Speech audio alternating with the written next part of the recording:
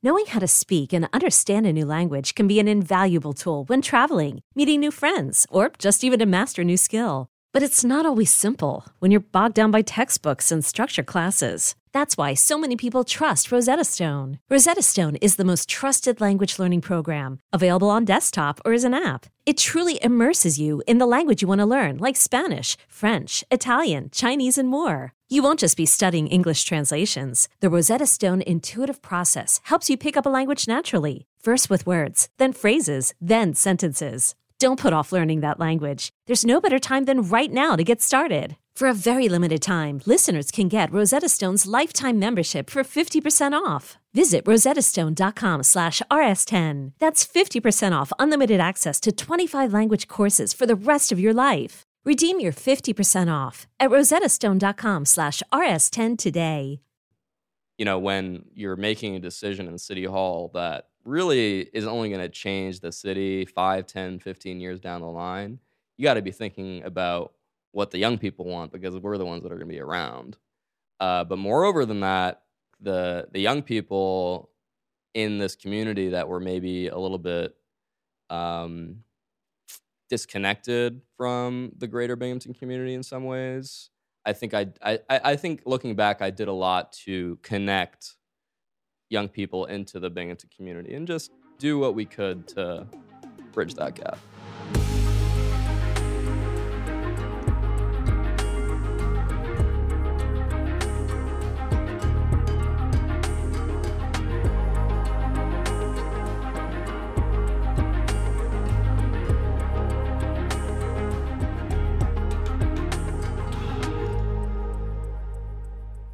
It is my pleasure to welcome to the podcast international DJ, house music producer, creative superstar, and someone I consider a friend, Conrad Taylor. Welcome, Conrad. Thank you, Andrew. Thank you, everyone. Thank you. Please stop. All right. So I saw a movie called We Are Your Friends with Zac Efron X years ago. That is or is not house music. I've never seen that film. Oh, no, really? No. Because it's like EDM. He talks about heart rates, and he's a DJ. Cool. There's Emily Ratajkowski, however you say her name, is involved. You have to see this movie, apparently, because this is like my major background. But how the heck does one become an international DJ? That's a great question. So the way that I'm doing it, and there's a lot of different paths, but I'm doing it with no labels, no promoters, no producers, just a genuine desire to make people dance. So, you know, we know each other from working together on both of your campaigns, but music has always been a huge part of my life. And this past year, I wanted to give that a shot professionally. So I came out with my first track, and people kind of liked it. And then they just kept hitting play over and over again. And then you played it at some of the hottest clubs in New York, and everyone starts screaming and dancing. And then you come out. That's pretty much the way it went down, right? It wasn't quite that romantic, but I was definitely taken aback by how many people did genuinely enjoy it. And this is just something that I'd worked on for a few months and tweaked and fine-tuned. So I'm no house music connoisseur, but Evelyn and I loved it and played it over and over again, and our kids loved it. You're something of a musical prodigy. You grew up here in New York City. You got into LaGuardia Performing Arts School, which is the fame school that all of the celebrities ended up going to. And you had a choice between that school and like a more normal school. How old were you when that went down? So I was in 8th grade, and I don't know how many people know much about the New York City high school admissions process. But so, okay, I'm in my 40s, so everyone my age knows fame. I want to live forever. Yeah. I know that. So that high school is LaGuardia High School, so I call it the fame school.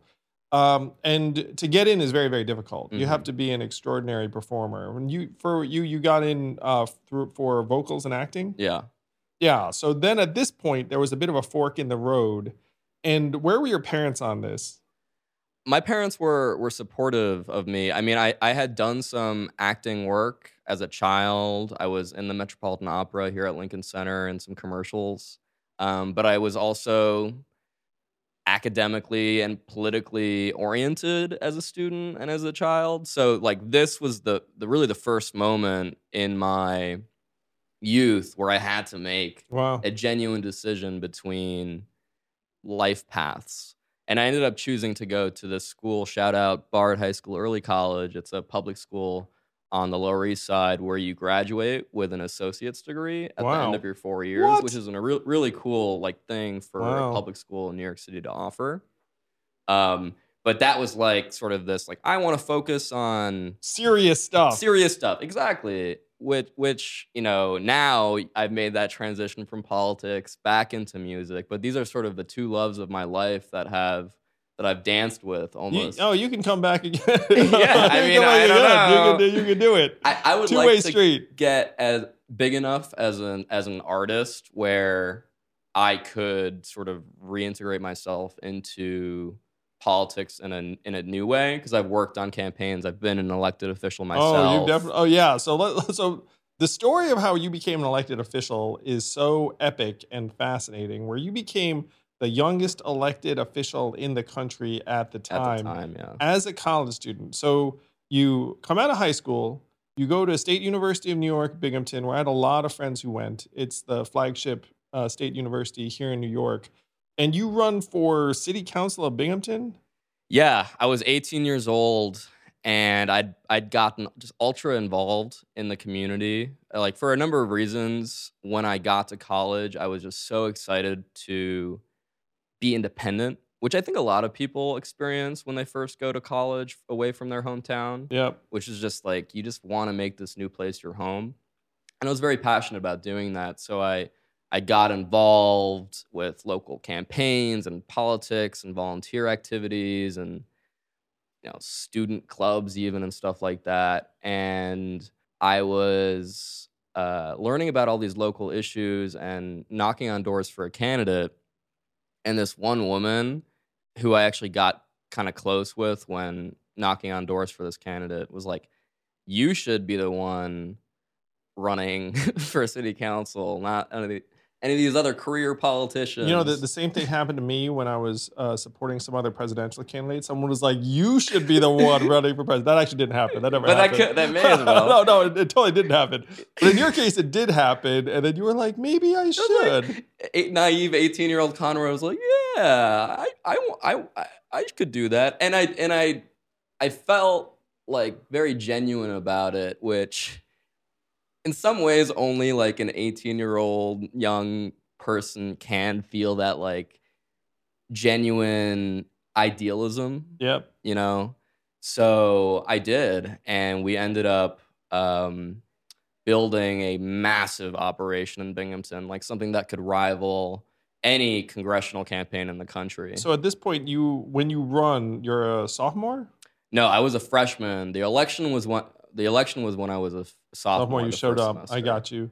So, okay, I get it. You're a freshman in college. You're like, you know what? I'm going to run for city council. And then you rally a bunch of other freshmen, presumably, and say, hey, guys, I'm going to do this thing.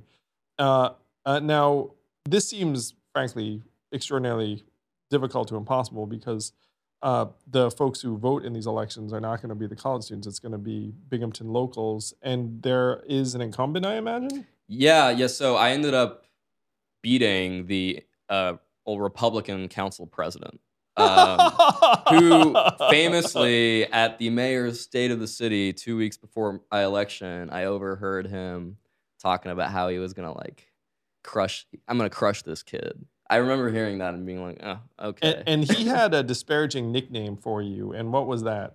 Comrade Toddler. Which I thought was pretty clever.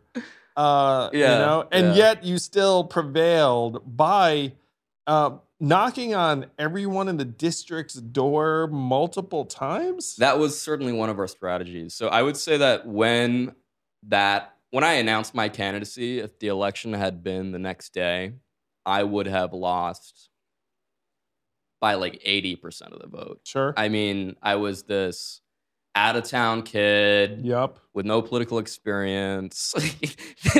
The argument against me was very strong, but no one knows who you are. No one knows who I am. Like, what do I stand for? I mean, the list goes on, but I really spent every minute for the next 10, 11 months demonstrating to the people of my district why they could, I guess, trust me to do a good job. Including that summer, I assume. Yeah, of course. Yeah, absolutely. So yeah, I walked around and knocked on every single door in my district at least 3 times. I had 100+ volunteers working on my campaign. I had a campaign staff. We were raising money. We treated this with the seriousness it deserved. And How many doors were in the district? 9,000. So Maybe? we're talking about 27,000 door knocks in the space of 11 months. Yeah, I mean, not all of those were registered voters. I would have to find the numbers, but it was a lot of doors for sure. Yeah. So you looked at it and said, I'm going to knock on these doors. And when people saw you the second or third time, they must have been like, holy crap. Yeah, I mean, I was having tea and coffee in like people's kitchens and living rooms and really like diving deep about, not just like political issues, but also like their lives and Sure. like what, I mean, I look at politicians now, and I mean, it's one of the reasons that I was so enamored with you as a candidate for president. It's like, it's so hard when you've been in that position to like look at someone and be like, are you genuine? Like, are you real? Like, especially now where I feel like I'm more jaded than I have been about politics and politicians in general. But yeah, I mean, I really experienced what it was like to sit with someone and then to actually eventually get into a position where you can do something to change their life. Which So was, you win that race. And were you surprised? I was not surprised by the time that we won because I knew that we earned it and deserved what's it. that? What was that vote count? We beat him by 10%. So it was Wow. 55-45, which is not bad. That's pretty much a landslide if you were challenging an incumbent and the rest of it. It felt that way, certainly.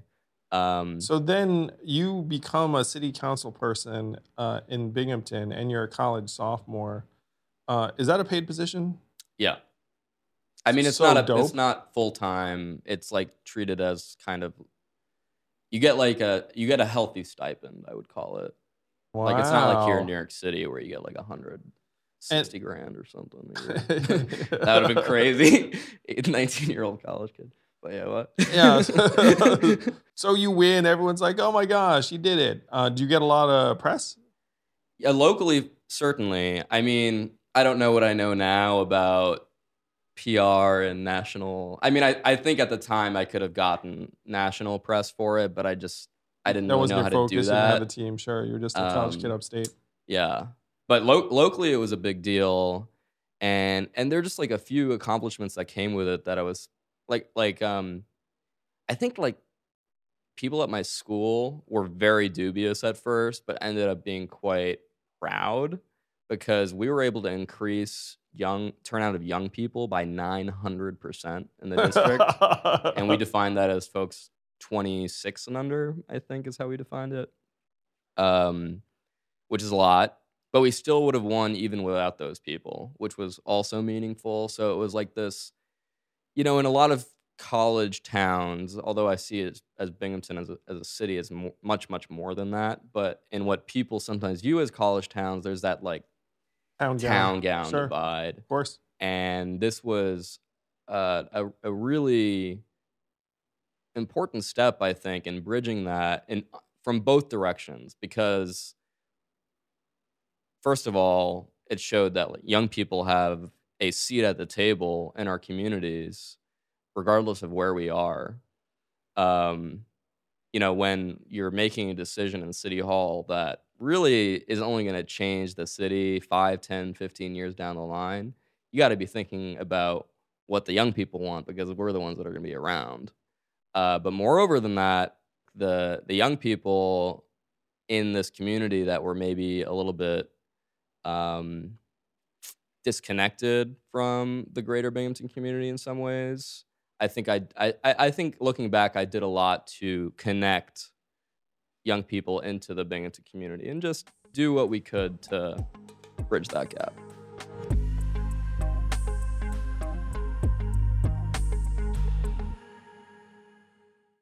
This podcast is sponsored by Helix Sleep. I've always been a mattress guy in that I knew if you're going to spend 8 hours doing something, you should probably invest in doing it right. That's why I love Helix Sleep, which will send a mattress to your door that's made just for you. You take the Helix Sleep quiz and you get matched with a mattress based upon whether you want it to be soft, medium, firm, how you sleep, other variables, and then voila, it gets sent to your door and you can try it for up to 100 nights and send it back. They have a 10+ year warranty because they believe in their product so much. I do too. My kids do too. They actually seek out this mattress even though it was designed not for them.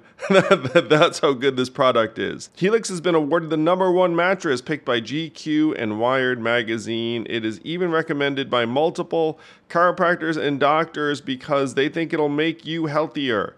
Don't take my word for it. Helix is offering 20% off all mattress orders and 2 free pillows for our listeners. Go to helixsleep.com/yang and use code HelixPartner20. This is their best offer yet, and it won't last long. With Helix, better sleep starts now.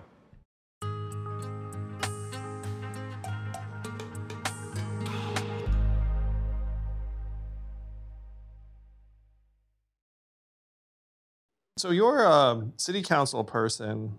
But one of the fun projects you got involved with is you started a projection festival where they would light up the exteriors of buildings with these timed displays. I got the term wrong. What are they called? Yeah, I didn't start it, but certainly like developing downtown was a huge part of what I was focused on city council.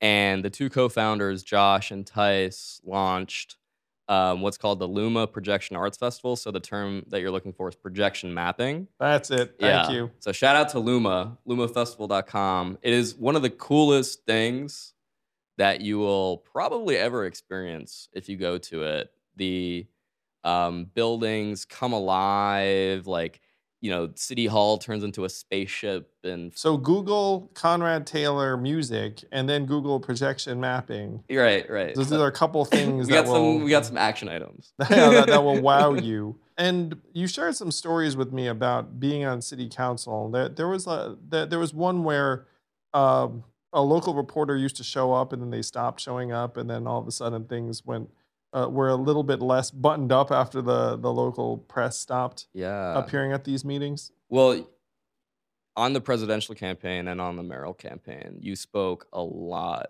about the importance of local journalism and independent journalism. And it was one of the things that drew me to you back on the presidential, because, you know, politicians don't often talk about this topic. And the reason for that is because I experienced it. You know, I was the youngest person on city council by far, but I was also, for a lot of the time, the only Democrat. And it just created a lot of scenarios where sometimes I felt like just stuff wasn't getting done on the council.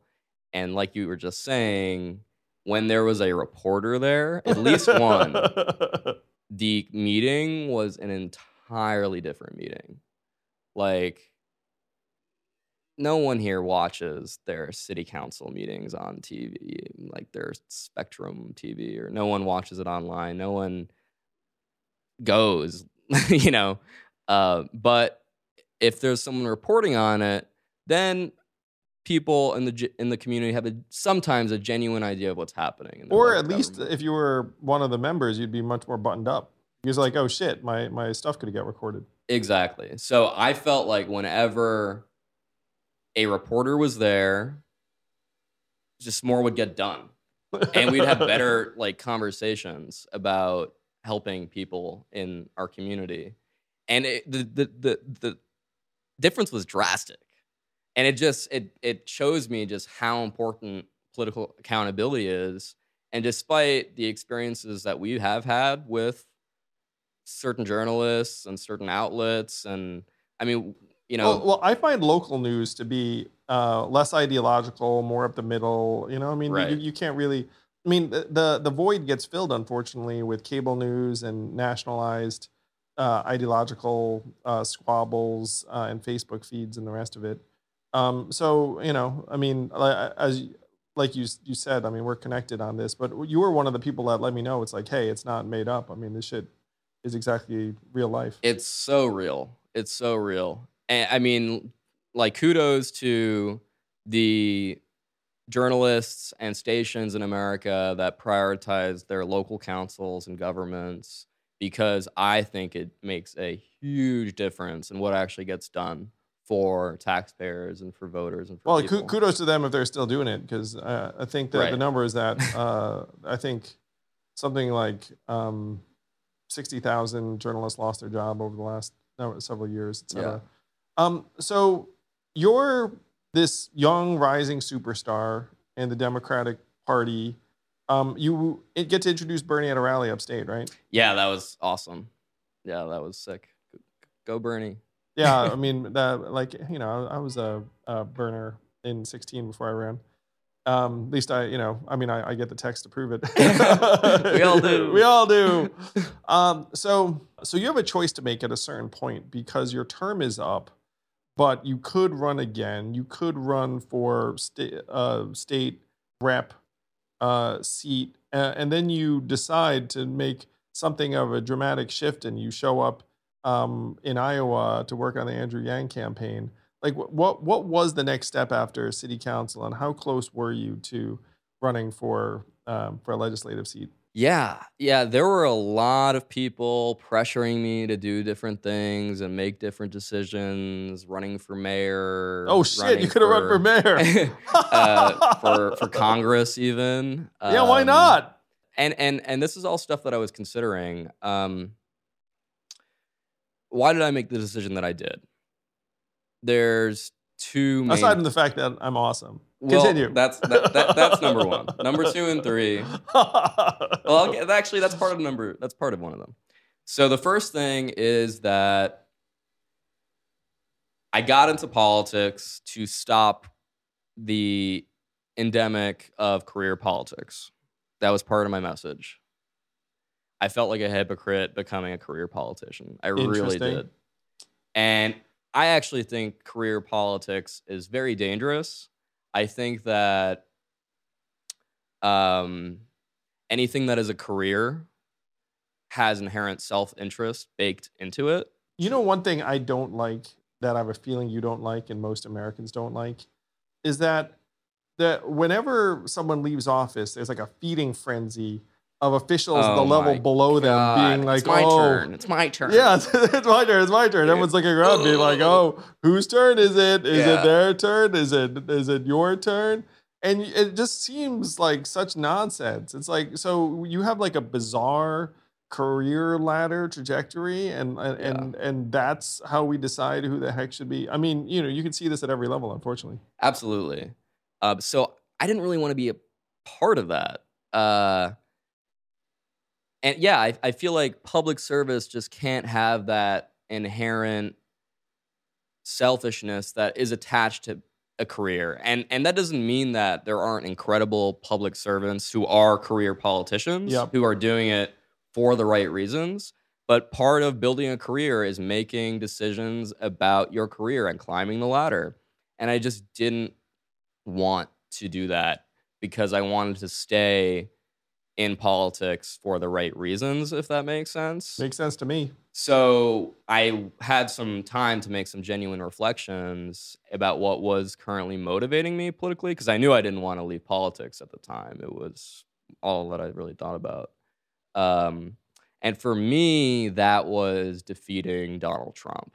I saw, even in local politics, the drastic change in how certain conservatives operated post-Trump. Like, I think like a lot of casually racist remarks were a lot more common. Sort of carelessness about fact was a lot more common. Yeah, he had a profound cultural impact on people. Say he normalized things that previously would not have been in the bounds. 100%.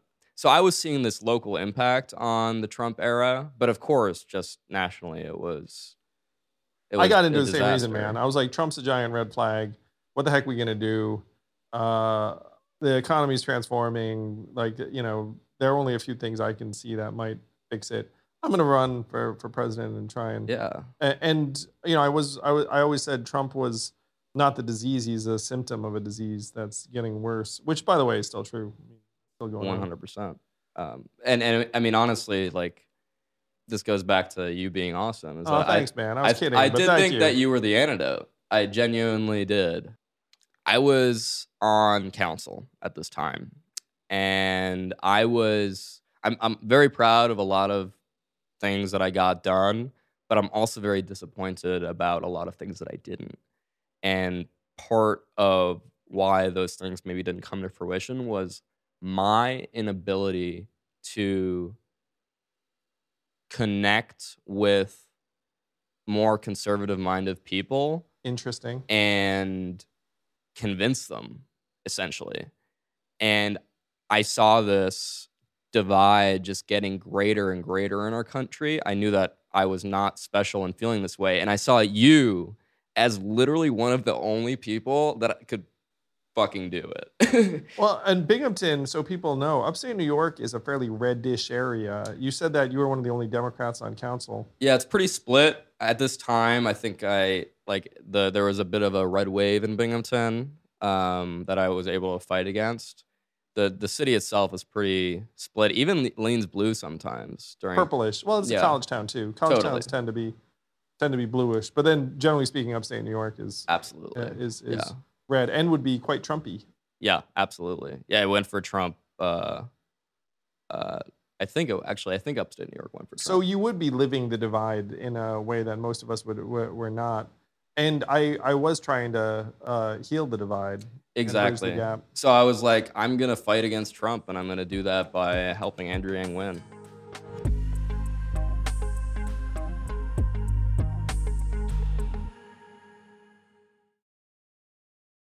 So how the heck do you get a job on my campaign? Because I will say from my vantage point, I'm just like, campaigning in where did we meet? New Hampshire, Iowa? We met in Iowa. Yeah. So on the road in Iowa. And then it's like, hey, this is Conrad. He's on the advanced team. He's going to be helping you out. And I was like, Conrad, eh? And then someone had given me a couple of your stats ahead of time, being like, he's a stud. He's, the youngest elected official in the country. He's can do with the rest of it. I was like, oh, I'm sure I'll like him. And then I met you and did like you. But I have I remember that. Sorry to interrupt you. I remember that the first time that I met you, you were, and you did this a lot. You were like, I was like dropping you off at your hotel room because like you don't know where in the world you are. You're like, here, this is where you're sleeping tonight. Yeah. And then you're like, nice to meet you. Would you like a picture with me? And I was like, sure. Well, because I don't know if I'm going to see you again. I don't know what's going on. It was like it was just such a funny little anecdote about how crazy things were for you during that time. Where no, thank you, man. I was trying to be considerate. I don't know who I'm going to see. Yeah, I was like, wow, I can't believe he asked me that. And I think a lot of people took note. You were always trying to make sure that the people that worked for you felt appreciated. Well, awesome. I felt shitty that I didn't know the team members better, because when I ran an organization or a company, I made it my business to know people well. But when you're a presidential candidate, you're like you said, it's like, get in this vehicle. You're just trying to breathe, man. He's going to take you here. And I'm like, who's this? Could be a volunteer. Could be an advanced staffer. Could be an Uber driver. I don't fucking know. So how easy or hard was it to get that job? It was a presidential campaign, so it certainly wasn't easy. But for me, I think I had an interesting resume. Yeah, I'll say. And then I knew somebody that worked on the campaign who was able to vouch for me as well. Oh, really? Who was that? That was Annie. Oh, dope. Yeah. I don't know if you remember her, but. All right, so you show up in Iowa, and what month is that? That was November. Wow. Yeah. So that's November 2019. And so you have like the 3 months that were the most high energy and hectic. Yeah. And you didn't just hang out in Iowa, because you advanced us all over the place. Yeah, so you landed in Iowa, and then we went all over New Hampshire, Washington, California. Nevada. Oh, there was a presidential debate in December. Yeah. Did you staff that thing too? Yeah, for a little bit. Those are South good times. Carolina. Oh shit! I like to think that when I joined, I mean, this like Shelby. Shout out to Shelby and Ethan for being incredible. But I do like to think that when I joined, we were able to elevate like the level of the on the ground events and the. You know, when I showed up, it just leveled up the whole operation. I like to think that I helped. Well, I will say Conrad is excellent at making things better and more professional in terms of staging and whatnot. I mean, like your attention to detail is very, very high. Energy level is super high. And what people don't know is that advanced staff need to be freaking indefatigable machines or warriors. Like, you know, like, I mean, my hours are bad and like you're like doing stuff beforehand, like well, showing if we up mess to the up, thing. you end up in the wrong city. So Or I go to a place for speaking and there's like a stage and a backdrop and people and a photo op and the rest of it. And you know, and then I leave and then someone's like wrapping all that stuff up. And sometimes they're like taking the same sign and like trying to get ahead. yeah, we got to beat the bus. Gotta beat the bus. I got a few speeding tickets on that campaign, but but what a journey those few months were between November and February. oh my God. Yeah, I mean, what are your strongest or fondest memories? There's so many. I was really proud of. So we qualified for that December California debate in LA, California, right? and you crushed that. You crushed that debate. It must have been one of your best, if not your best. I think it was my best. Yeah, I think so too. And I think there was a moment when we were like, okay, you know, and that was certainly around then. And then we went into Iowa feeling maybe better than we've ever felt. And then you like scored really well in like 9 polls, and then but in a week, and the 4 that you didn't score that well in were the ones that like would have qualified you for the January debate in Iowa. So you were like 1 poll short. We didn't qualify for the Iowa debate. That was a big sting for us and for our momentum that we were building. We had just gotten a great fundraising quarter. It was just not what we deserved, I think. And not what the Yang Gang deserved, honestly, to not qualify for that debate. Because it wasn't indicative of the momentum we were building at all. Yeah, we were having a good run. We were having a good run. And then immediately afterwards, a poll came out with me Precisely. at that. Yeah, Exactly. And then, so we were, you know, in Iowa HQ thinking, what are we going to do to demonstrate that this isn't indicative of that, and that we're one of the big players, which we were. So basically, it was, you know, I had the idea essentially to do a massive rally, biggest rally we've ever done, the night before the debate, when all of the reporters were already in town, national reporters, on your birthday. We would make it like our biggest event yet in Iowa. Hopefully, as many reporters as possible.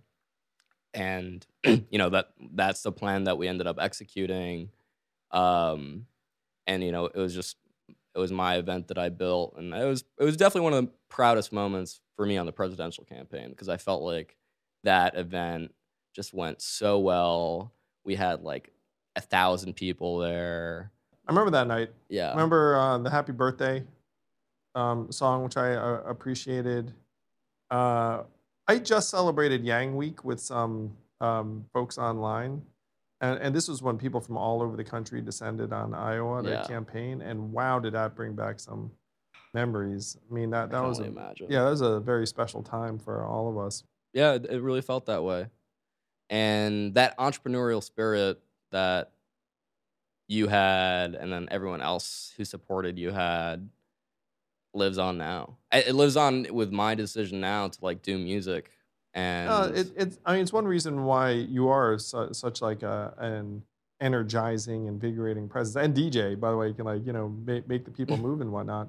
But you're the sort of person that formed the core of the Yang Gang. Really, is like people who just think that good things are possible, and it did feel like that in Iowa. I remember that vividly. Like where we went, there's just so much energy around us.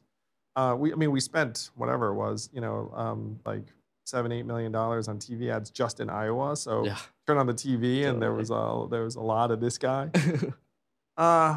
And falling short in Iowa was really hard. I spoke at one of the events that night, and I had a sinking feeling you go in because like there are all these signs for the other candidates, and then there was like the Yang pocket, but it was a pocket. It wasn't like Yeah. it wasn't a majority by any means. So I was like, uh-oh, this is indicative. And it was a pretty big site. So I was like, well, this isn't going to be an anomaly. I'm a math Right. guy, so it's like the odds of that were pretty low. Yeah. And so, that was a tough night. And then we immediately had to go to New Hampshire, which you were a part of as well. Mm-hmm. Yeah. We were like in the process of losing Iowa. And that was also a crazy night because the ballots weren't being counted right. How do you feel about the fact that the Dems are kicking Iowa to the curb? As someone who was very witness to the nonsense that was the 2019 or 2020 Iowa caucus, I mean, I get it. And I mean, I feel bad for Iowa and Iowans. It was a quintessential purple state 12 years ago. Obama won it in the general. And then now it's Republican +9. And the Democratic Party is essentially giving up on it, saying like, you're too rural, too white, too Midwestern, we're out. And I think it's just a terrible message. It makes me sad as someone who spent a lot of time in Iowa.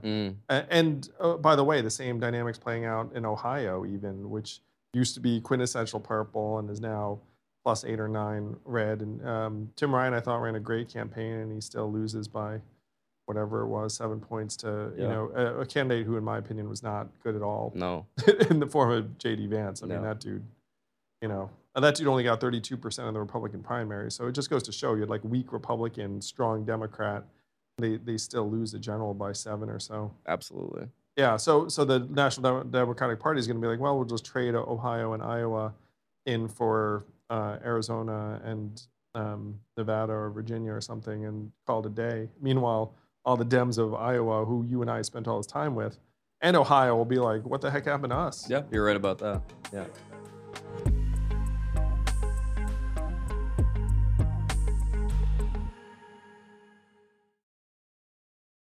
So then I drop out in New Hampshire. It's a very emotional time, and then fly to Nevada to thank people. I just found out the other night when I was reminiscing with folks that there were people that were in New Hampshire that wanted to see me that I didn't come out for because I didn't know they were there. I mean, I was I'd addressed people and then I was in the back trying to figure things out. So that made me feel I missed that or let some people down. But then you and I campaigned down in Georgia later that year for Senators Warnock and Ossoff. And made cash relief a reality before that. Made cash relief a reality. Like, we did all this stuff in 2020, which was a weird time. And then you become one of the key people on the mayoral campaign, which makes sense because, as you can tell, Conrad's a New Yorker. And so he's like, we're going to do this. And it went great. Yeah.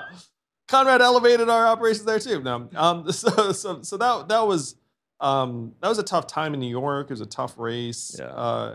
There's just a lot of struggling humans. A lot of we encountered many. And I felt the worst for you because I think back at you, man.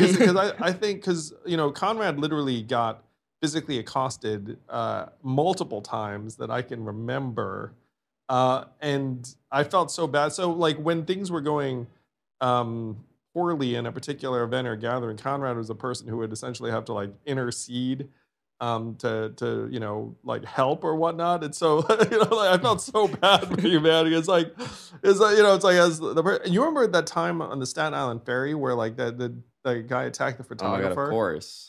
And so that was one of the times where you saved him. that was one of the times where I was the intervener.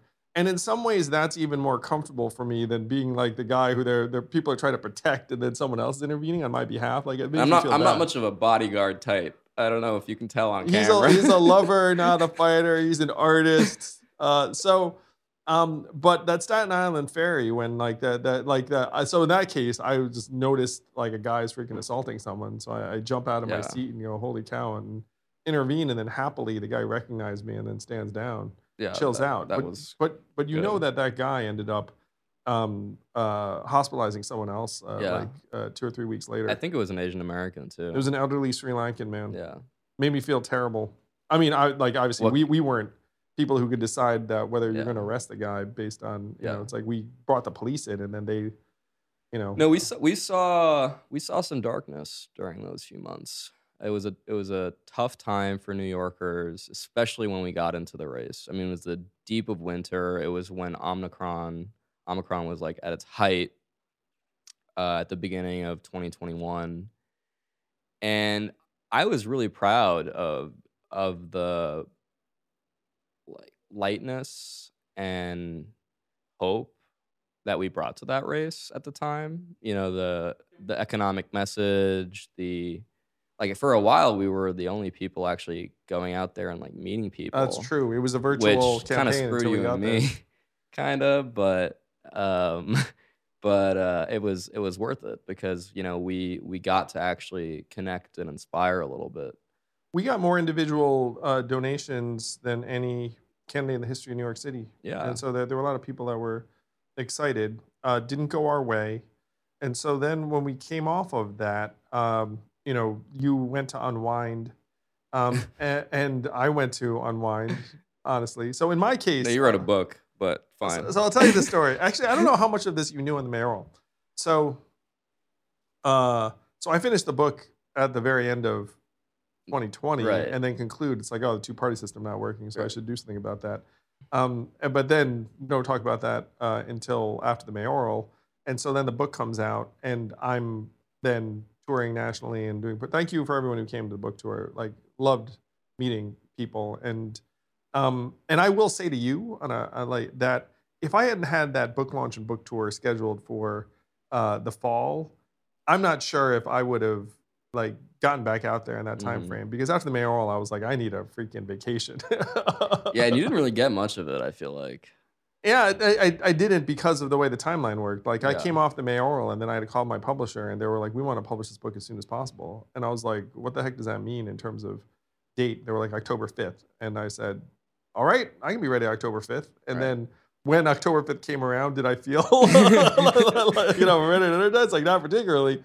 But Yeah. just like get back on the horse.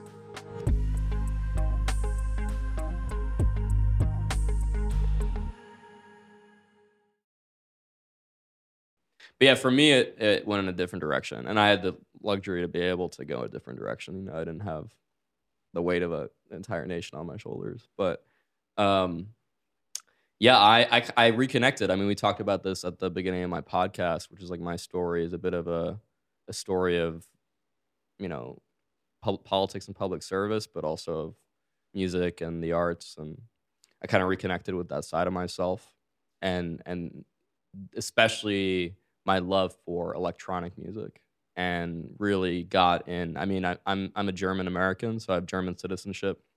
I speak the language. Spent some time in Germany and in Spain and The house music capital of the world. Berlin, baby. Techno, I think they would probably say, but The techno music capital of the world. That yeah. computes.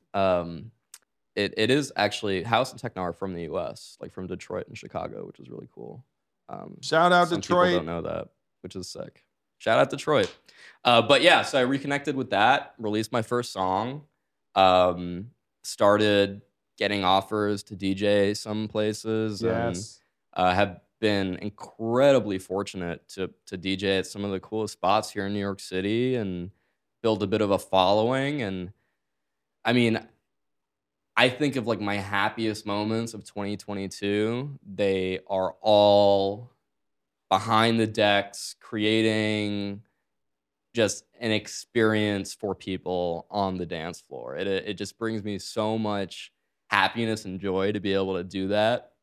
It's almost like my new public service in a lot of ways. Well, you can see it, man. I mean, I've been there personally, and I've also seen the videos, and you are so pumped to get other people pumped. It's really beautiful. It's so cathartic for me, actually.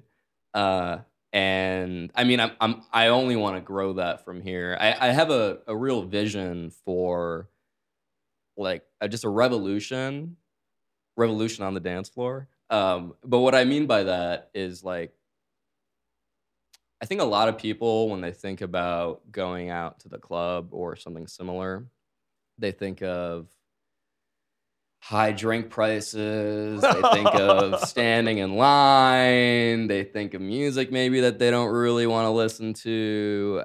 I mean, you can get darker with it too, and you can think of like being inappropriately touched, or you can think of being unsafe, having your drink spiked. This is could be much worse. These thoughts, if you're someone who identifies as a woman.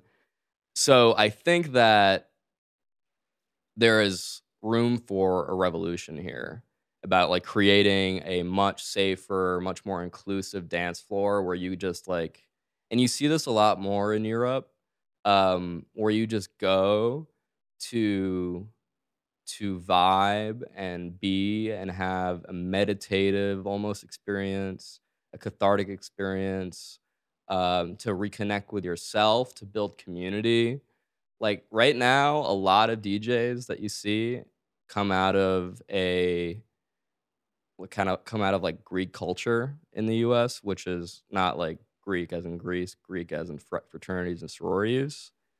And I know some awesome DJs that come out of this like Greek to DJ pipeline, but and feel free to. It's not the vibe that you just described. It's not the vibe that I just described, and it's not just not that vibe. It's actually in a lot of circumstances like a dangerous vibe. Wow, and what I cool. mean by that is like fraternities and sororities, and I think this might piss a lot of people off right now, but they create oftentimes really, really unsafe spaces to party in. I just saw a documentary to this effect, and I know what you're talking about. I think most people do. Yeah, it upholds like this culture of rape, misogyny, that actually goes to a lot of our American systems. This podcast, Snapped, which my sister makes because she has had some really dark experiences in this space, talks about this a lot more. But like Congress is majority fraternity and sorority. And again, I know so many amazing people that come from this space, but the culture that is being created is not one of safeness, inclusivity, fun in the way that. Is there a term for this more positive version of EDM gathering? I can't. Because you should coin this term, and what you just described reminds me of Howard Schultz going to, I believe, Italy and seeing this little cafe and being like, oh, they do coffee in a more elevated way, and then he comes back and popularizes it via Starbucks. I feel like you had like a different type of experience. You're like, ooh, I should popularize this in other places. Yeah, absolutely. And I also don't want to take away from like this already is a thing. You have incredible spaces in New York City alone that are mostly in Brooklyn that embody this same kind of atmosphere and vision. Like house music comes out of, Detroit and Chicago, which is where this started, this kind of feeling. But with that being said, I think we have to push back in that direction, and with a lot more learned. Well, your music is very, very feel good. Everything I've heard of yours, it has like this jubilance that I feel like would lead people in a positive direction. Yeah. Thank you. And I've got a lot more coming out this year with that same feeling in mind, just like, feeling the beat and feeling good. And joy. Yeah. And so, follow me on Spotify, Conrad Taylor. Follow Conrad Taylor on Spotify. Check out a couple of his songs just now. I pretty much guarantee that you will at least be tapping your feet or doing something physical. It'll put a smile on your face.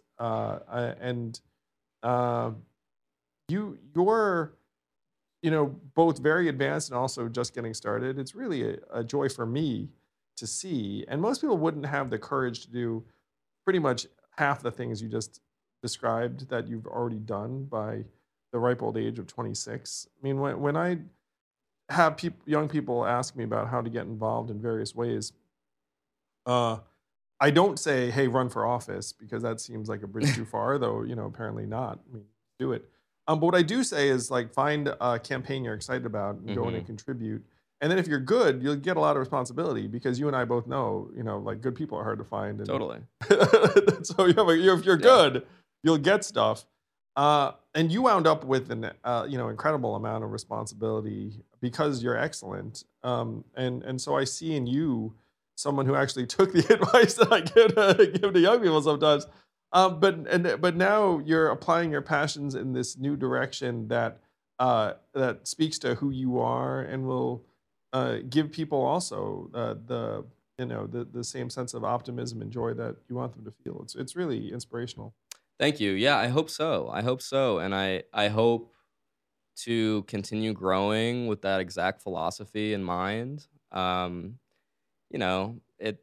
It's impossible to not be in this position where you're like just getting started as an artist and seeing some small levels of success. Like your visions of grandeur are large. Maybe they're delusions of grandeur, but I certainly just not at all, man. I mean, you're a talented, hardworking person. So if you want to be part of this journey, I would love that. Follow me on Instagram @Conrad.Taylor. Same thing on TikTok, Twitter, Spotify is just Conrad Taylor. I've got big things coming, and I would love for everyone here to be a part of it. Would love to be a part of it, brother. And I can't wait to keep track of your journey, Conrad. You're on your way. Thanks, man.